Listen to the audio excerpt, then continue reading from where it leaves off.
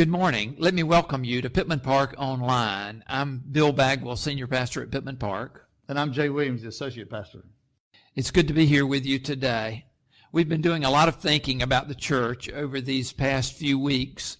One of the things that comes to our mind immediately is that we can still be the church, even as we are separated from each other.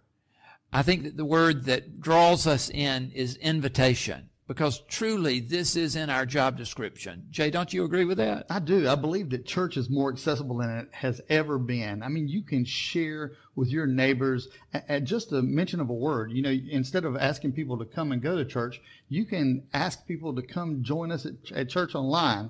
And you can do that by just sharing pittmanpark.org, or you can also just hit share on the Facebook page and share our services on your personal Facebook, and it opens all of your friends up to what you get to enjoy every week.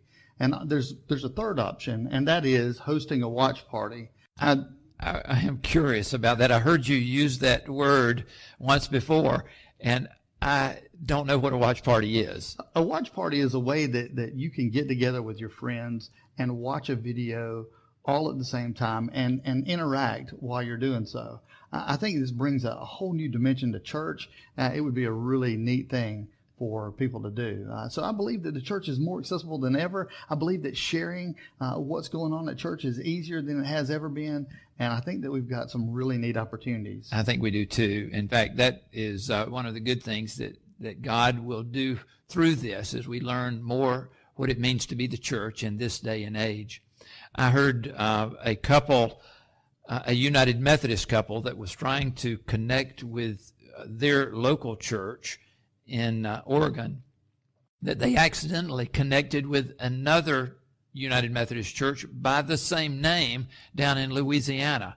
And yet they enjoyed that connection so much that they decided that they would continue going to their church, of course, but that they would connect with that church in Louisiana and watch it as well. Who knows where God will lead us to feel connected as His people across the miles. As we enter into worship today, we come to a time that has become a rhythm within our church, and that is that every first Sunday, we would adopt this as Family First Sunday. We would have as a focus the family as a whole, and particularly we would think of ways in which to integrate children into worship. Today, Derek Harrison, our Director of Children and Youth Ministry, will be leading a children's moment during our time of worship. Another thing that will be a little different today is that our first hymn is not familiar to you, I imagine. It is called the Hymn of St. Patrick. The words are the renowned words of Christ being in me and Christ being before me and beneath me and beside me. And it has a beautiful traditional tune that I hope that you will lean into and enjoy. Not enjoy listening to it alone, but that you would quickly pick up the tune yourself and begin to sing the words that are on the screen. Let us share this time together. God is with us. He has promised to be with us wherever we are gathered in His name. Let us worship Him this day. Would you join me in praying this morning? Heavenly Father, we come to you this morning, Lord. We ask that you enter this place, whether we are in our living rooms, on the couch, viewing this service through our phones, our TVs, our computers. Lord, we ask that you be there with us. We welcome you into our hearts and our minds and our souls this morning, Lord, as we worship and praise you. Please allow us to draw near to you, Lord, in our still and quiet place, and feel your presence there. We worship you this morning with everything we have. In Jesus' name we pray. Amen.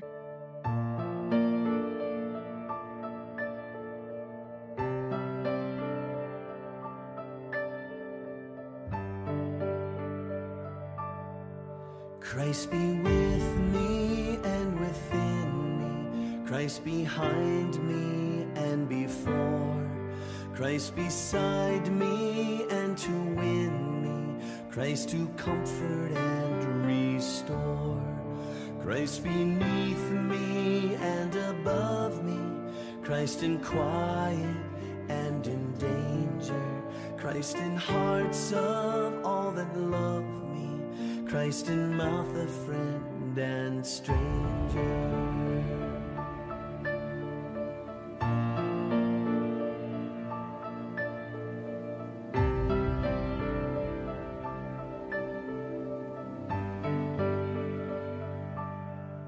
Christ be with me and within me, Christ behind me and before, Christ beside me and to win me, Christ to comfort and restore, Christ beneath me and above me, Christ in quiet and in danger, Christ in hearts of all that love me, Christ in mouth of friend and stranger.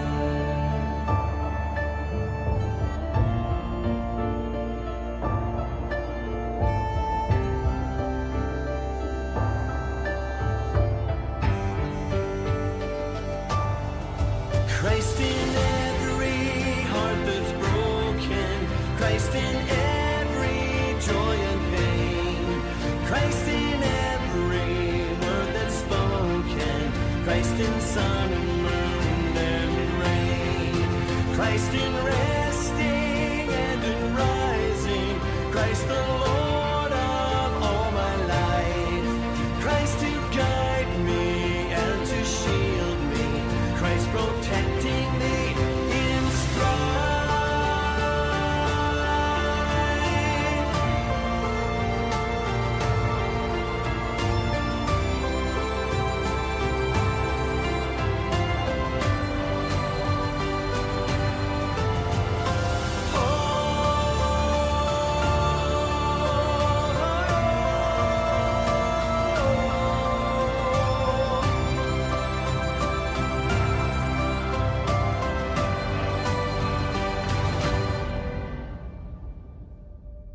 Christ be with me and within me, Christ behind me and before, Christ beside me and to win me, Christ to comfort and restore, Christ beneath me and above me, Christ in quiet and in danger, Christ in hearts of all that love me, Christ in mouth of friend and stranger.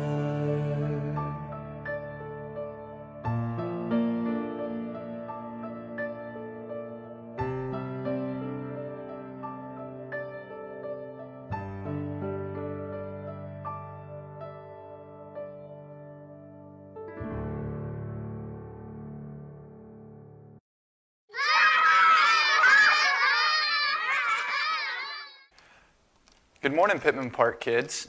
I'm so happy I can be with you today on this Family First Sunday. And you know what's really, really cool about today is as the weather's really nice right now and things are starting to get warmer as summer approaches, one of the things I used to always do is play soccer. I love playing soccer. And so I'd always go out, kick the ball around with my friends. And my brother, he's 2 years younger than me, he would always go out playing baseball. Baseball was his sport. And so we were very sporty kids. And, you know, during this time where there aren't sports and maybe you're not doing the things you used to do, you know, Scripture tells us that we're supposed to be thankful for what God has provided for us and what we are doing. And so what better way, instead of looking at sports and looking at things we used to do, maybe what has God been doing for you right now that you're thankful for? God is maybe providing, maybe you're eating a lot more meals at home with your family. Maybe you have a new family game that you like to play, a new family tradition that has started. God is providing things that we are thankful for. And so my challenge to you today is how can we be thankful and how can we say, hey, God, I am thankful for what you are giving me because he's giving us so much that maybe we didn't see before because we were doing things that we didn't look for him in. And so God is with us in everything that we do. And so I'm going to invite you to pray with me. So if you'll bow your heads. Dear God, we thank you for all that you've done for us. God, we thank you for what you're doing with us today. And Lord, we are thankful for this time you've given us to refocus on you and what you are doing in our lives. And we pray these things in your Son, Jesus' name. Amen. Today's scripture comes from the book of Colossians, chapter 2, verses 6 through 15. Therefore, as you received Christ Jesus the Lord, so walk in him, rooted and built up in him and established in faith, just as you were taught, abounding in thanksgiving.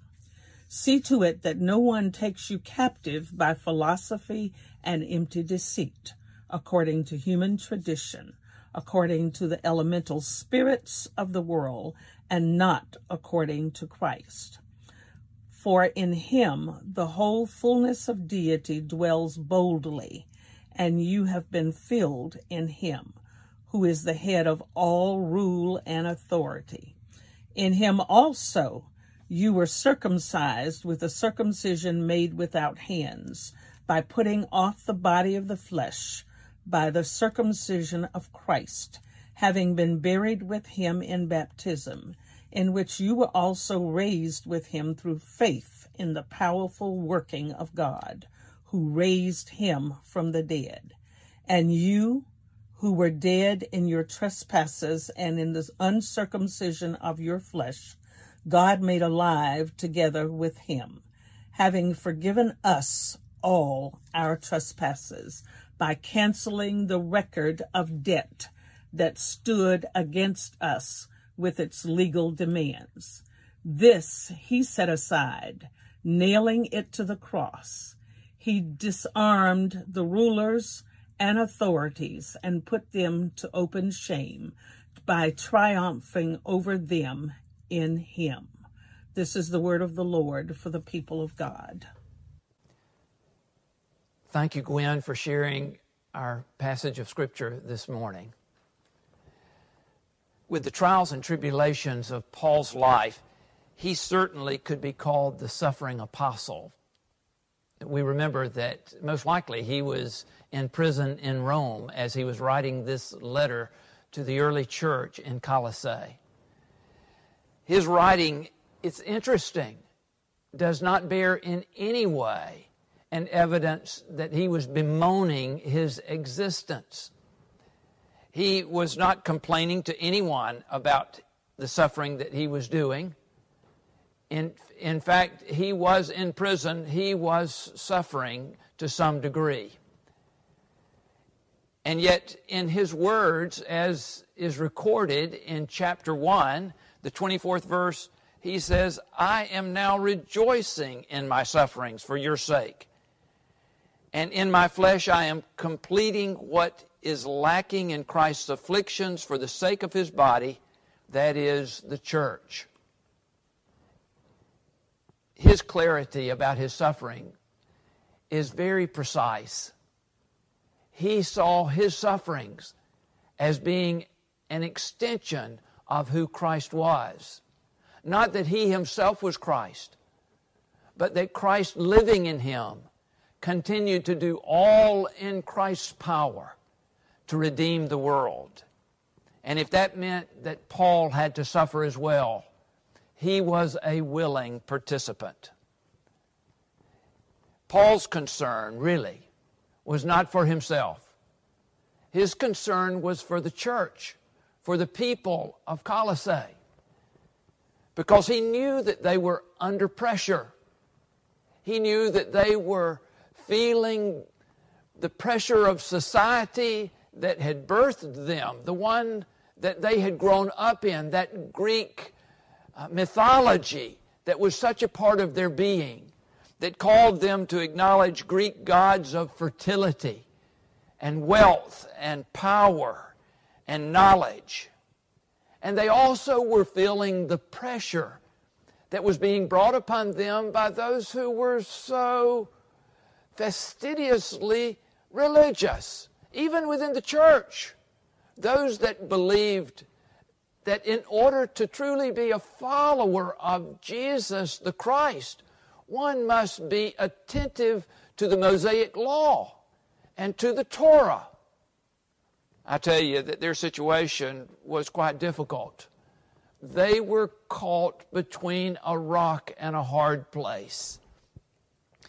They were living under the pressure to conform to the world on the one hand, where Christ is a Lord but not the Lord of all.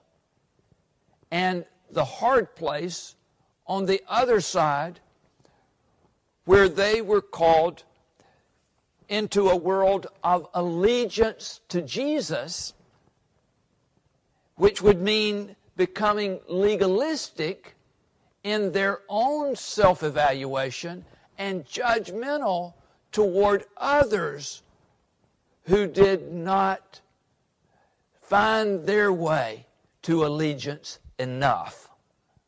Maybe you've seen this at work in, if not your life, the life of others, that were either too worldly on the one hand or too legalistic on the other. I remember when I was at some point in elementary school watching my mother prepare meals. One of her favorite pots in the kitchen was her pressure cooker. She would often prepare greens, turnip greens, in that pressure cooker. And I remember on one occasion that she got that pressure cooker out, and with good intent, she filled it with a little bit of water and a lot of greens, and then she connected that lid, which actually clicked into place. And then she set her weight on top of that would make sure that a certain amount of pressure was applied to the cooking of those turnip greens. But she had not been careful enough in making sure that she had connected that lid to the bottom of the pot. And somewhere in the midst of that cooking, we heard an enormous explosion. We all came running from different parts of the house and found my mother laughing at her situation because there were turnip greens on the ceiling, there were turnip greens on the wall, there were turnip greens all over that kitchen. And she smiled and said, "I just guess I didn't put the top on quite right." You and I get into situations where just the smallest thing will set us off.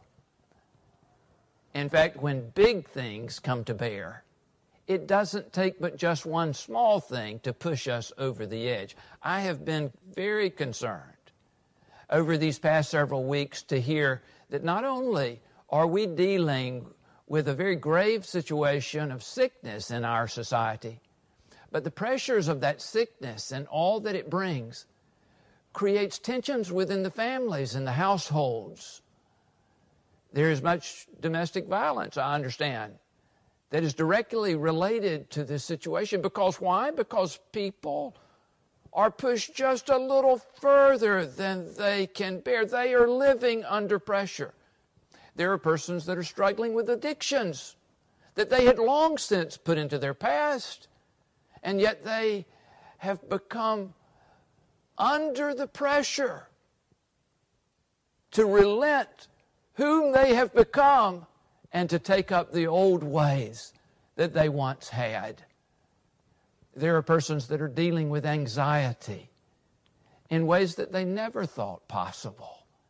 Things that trouble them, not just the disease, but many, many different parts of life that become troublesome. Do you find this at work within you? In this passage of Scripture, I took liberty with the pen in order to circle a particular phrase that I saw being used over and over and over again by the Apostle Paul. Listen as I read to you just a few of these. "As you therefore have received Christ Jesus the Lord, continue to live your lives in Him." Hear those words, in Him. "Rooted and built up in Him." And then dropping down to the 9th verse, "For in Him the whole fullness of deity dwells bodily, and you have come to fullness in Him, who is the head of every ruler and authority." And then down in the 13th verse, God made you alive together with Him when He forgave us all our trespasses. Oh, what a powerful phrase this is that the Apostle Paul is gifting to the people at Colossae. He is wishing and hoping and praying that they will remember their faith and that place, that precious place that they have come to in Christ as they understand themselves differently. I had a friend who told me once, he said when he went off from home to college, that the last thing that his father spoke to him was not a lecture. He didn't give him a list of things that he better not do when he went off to college. He simply looked him in the eye and he said, remember who you are. And those were words enough. The Apostle Paul is seeking to tell the early church this. Remember who you are in Christ. There's a precious member of the Pittman Park Church that calls me on occasion, and I suspect that she calls a number of you as well. I will hear the phone ring and pick it up, and without even telling me who she is, I know who she is, as she begins to sing, "This is the day that the Lord has made." And she'll sing the whole song to me, as if to remind me of something that I should know. I tell you, even preachers need to hear this as a reminder to us of who we are and who Christ is and who we are called to be in Him. I shared with our grilled cheese study and prayer group this past week that I remember hearing a pastor give her witness. And as she shared the story, she put it this way. She said, "That's the point at which God repented me." And I'd never heard it put that way before. That God repented her? I thought repentance was something that we did. But the way she said it was so interesting. That was the point at which God repented me. And surely this is what God is trying to do within us. In fact, this is what Paul is trying to do in the early church. He is seeking for us to remember that it is in Christ that all of this begins to become real, where our repentance takes residence because of Christ in us. And so truly, this is a calling from my heart to yours this day. Will you give your life anew to Him? Do you sense that He is close? May God be real as we seek to live in Him. Amen. Good morning. Hey, did you know that we live at the bottom of an ocean of air? And as a result of that, there's 15 pounds of pressure per square inch on every part of your body. What I'm saying is that we live under pressure quite literally. But we don't even notice it. The reason why is because we're built to handle it. The pressure on the inside of us equals the pressure on the outside of us, and we don't even feel it. But there are a lot of other types of pressures that we do feel. You may be here this morning and you're feeling some very destructive pressures. Or maybe not. Maybe we can use an analogy like, you remember when you used to go swimming and you would start to go down into the deep end, and the deeper you got, the more pressure you felt, until you got down to the bottom and the pressure was very painful. And the deeper you got, the more pain there was. You see, I believe that humankind was not built to live under that kind of pressure. When I was a teacher, I used to do a demonstration, and I would empty a can of all of its contents, even the air. And as a result, the atmospheric pressure would crush that can. My point is that what we're full of matters. Human beings were created not to live life by themselves. They were created to be part of a human being God system in which God shoulders all the pressure. We're going to be in the book of Colossians. Colossians chapter 2, verses 6 through 15. But I want to start off focusing on verse 8. Because I believe in verse 8, Paul begins to share with us what won't fill us up, what is not sufficient to fill us to take care of these pressures. It reads, "See to it that no one takes you captives through hollow and deceptive philosophies, which depend on human tradition and the elemental spiritual forces of this world rather than on Christ." I love the way Eugene Peterson in The Message says it. He says it like this: "Watch out for people who try to dazzle you with big words or intellectual double talk. They want to drag you off into endless arguments that never amount to anything. They spread their ideas through the empty traditions of human beings and the empty superstitions of spiritual beings. But that's not the way of Christ. Everything of God gets expressed in Him, so you can see and hear Him clearly. You don't need a telescope, a microscope, or a horoscope to realize the fullness of Christ and the emptiness of the universe without Him. When you come to Him, that fullness comes together for you too. His power extends over everything." You know, we're living in a day of intellectual atheism, which tries to explain God away. We're also living in a day of humanism, which tries to tell you that everything that you need is found in you. And we're also living in a time of super spirituality, where people are very spiritual without having Jesus. But I love the phrasing here in this passage. It says, beware of hollow and deceptive philosophy. You see, there's nothing in any of these things that will fill you. Not to the capacity that you need. Not to the capacity to be able to take care of the pressures of life. And Paul here calls them hollow. And just like when that can was hollow, and it didn't have enough to fill it, it was crushed. So you see, God provides for us in Christ a way to be filled in such a way that we won't be crushed. It's His way of loving us. Paul warns us about blending these hollow principles in with the teachings on Jesus. Because whenever you mix something in with Jesus, then it becomes less and less able to help you bear up underneath the pressure. So we talked about what won't fill us. Intellectualism won't fill us.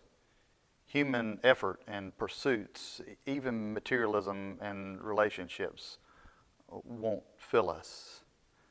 And spirituality based on whatever brand of spirit that you may mention other than Christ, it just won't fill us. So what will fill us?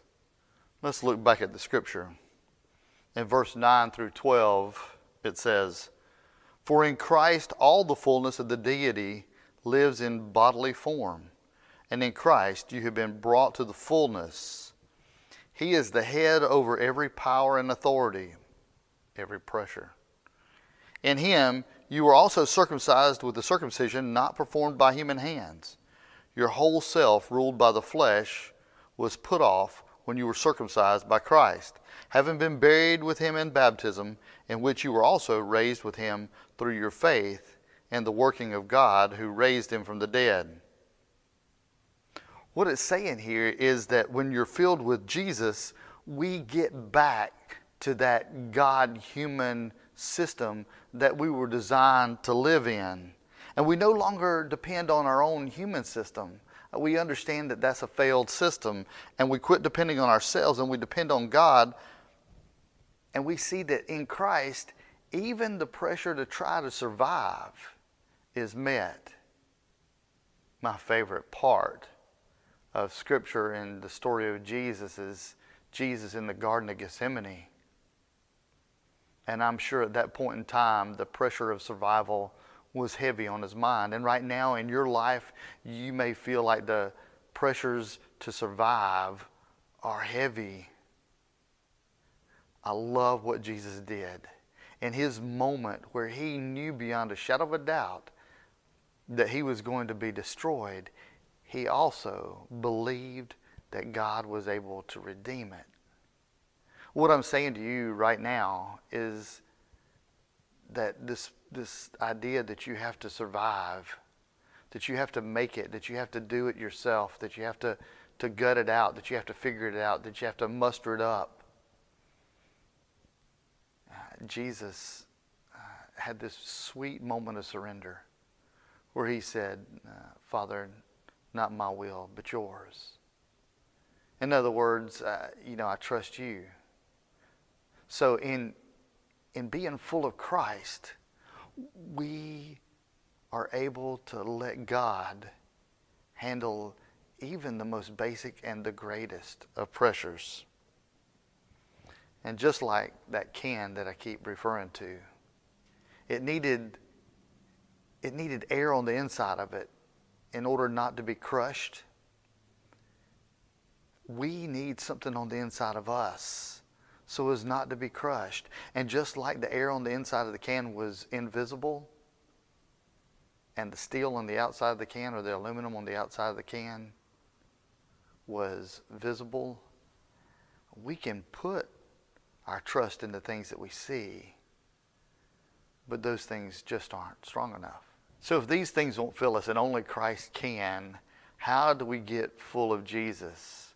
Well, let's look in verse 6. It says, so then just as you receive Christ Jesus as Lord, continue to live your lives in him, rooted and built up in him, strengthened in the faith as you were taught, and overflowing with thankfulness. So the first thing there it says is to receive him. And how do we receive Jesus? The way we receive Jesus is we open ourselves up to the fact that our way doesn't work. And we look to God to take care of us. And we put our faith in what God has provided, and that is Jesus' death on the cross. Now, when Jesus died on the cross, he removed all the guilt and shame from between us and the Father so that we can receive his fullness. So the first thing we have to do is we have to receive Christ. It reminds me of a story, though. When I was traveling with the Wesley Foundation years and years ago, I traveled with a group of people that I respected greatly. They heard from God. They read the Bible and would see things that I never saw, and they would pray and have these wonderful times of relationship with God, and their lives produced fruit that was not evident in mine. And one day I remember going to one of the guys and saying, hey, listen, I'm a Christian. I'm reading the same Bible. I'm praying to the same God. What's the difference between the two of us? He said, you received Christ. And I said, yes. He said, we're full of him. So how do you get full of Christ? How do you get full of Christ to the point where you have what you need to handle the pressures of life? How do you get full of Christ so that you hear his voice, so that you feel the direction that he has for you? How do you get full of Christ in that way? And I love this passage because it tells you. It says, so then just as you receive Christ Jesus as Lord, continue in him. And the Amplified says, walk in union with him. In other words, stay connected. You know, we like to stay connected with our friends. And if there's anything that comes between you and a friend, you immediately deal with it. You get rid of it. You apologize or you straighten it out, or you make amends, or the other person does the same thing. Well, this is what it's saying. If we want to be full of Christ, we need to live in connection with him. And if there's anything that comes between the two of us, then we deal with it. And we do it by repenting, by asking him to help us, by admitting our weakness on a daily basis and our need for him to walk in that place. The second thing that it says that we need to do It says we need to become deeply rooted in Christ. Now, roots are funny things in that they seek to get nourishment and strength from the ground that they're in. In other words, as the wind blows and as the pressures of their lives happen, they sink down deep to get what they need daily and to get their strength. The way that we become full of Christ is we seek to get what we need, our nourishment, from Christ daily. And we seek to get our stability and our strength from Him too. Which brings me to the next point. It says that we should be continually built up in Him. In unstable times, where do you run? Do you run to entertainment? Do you run to the refrigerator? Do you run to something to numb the pain, or maybe even into social media or something like that? You know, this is saying that the way we become full of Christ is that we find our stability. We get built up in Him. You know, how do we get built up in Him? Well, we seek Him in those unstable times. We seek Him in His Word. We seek Him in His presence. And we seek Him in His people. And then it says, overflowing in it continually. Because I'm going to tell you, as we begin to become full of Christ, we are going to find strength and stability. And we're going to find a whole lot of other things like peace and all the fruits of the Spirit that the Bible promises us. Joy, peace, patience.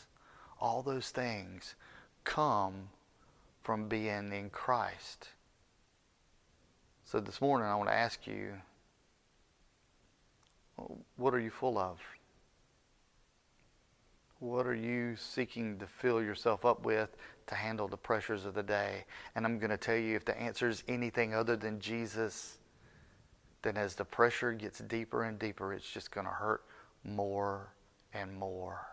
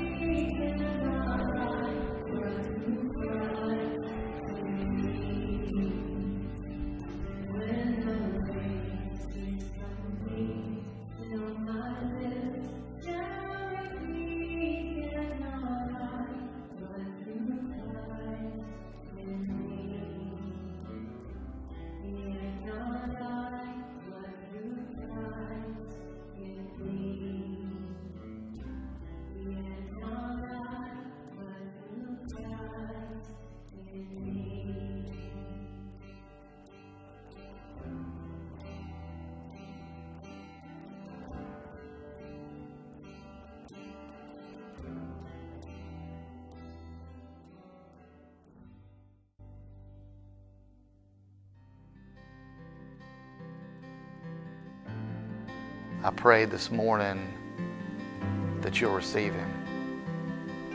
If you've already received Him, I pray that you desire to be full of Him, that you walk in union with Him, that you put your roots down in Him, that you seek to be built up in Him. And when all that gets good to you, I pray that the world hears how wonderful He is in your praise and your thanksgiving.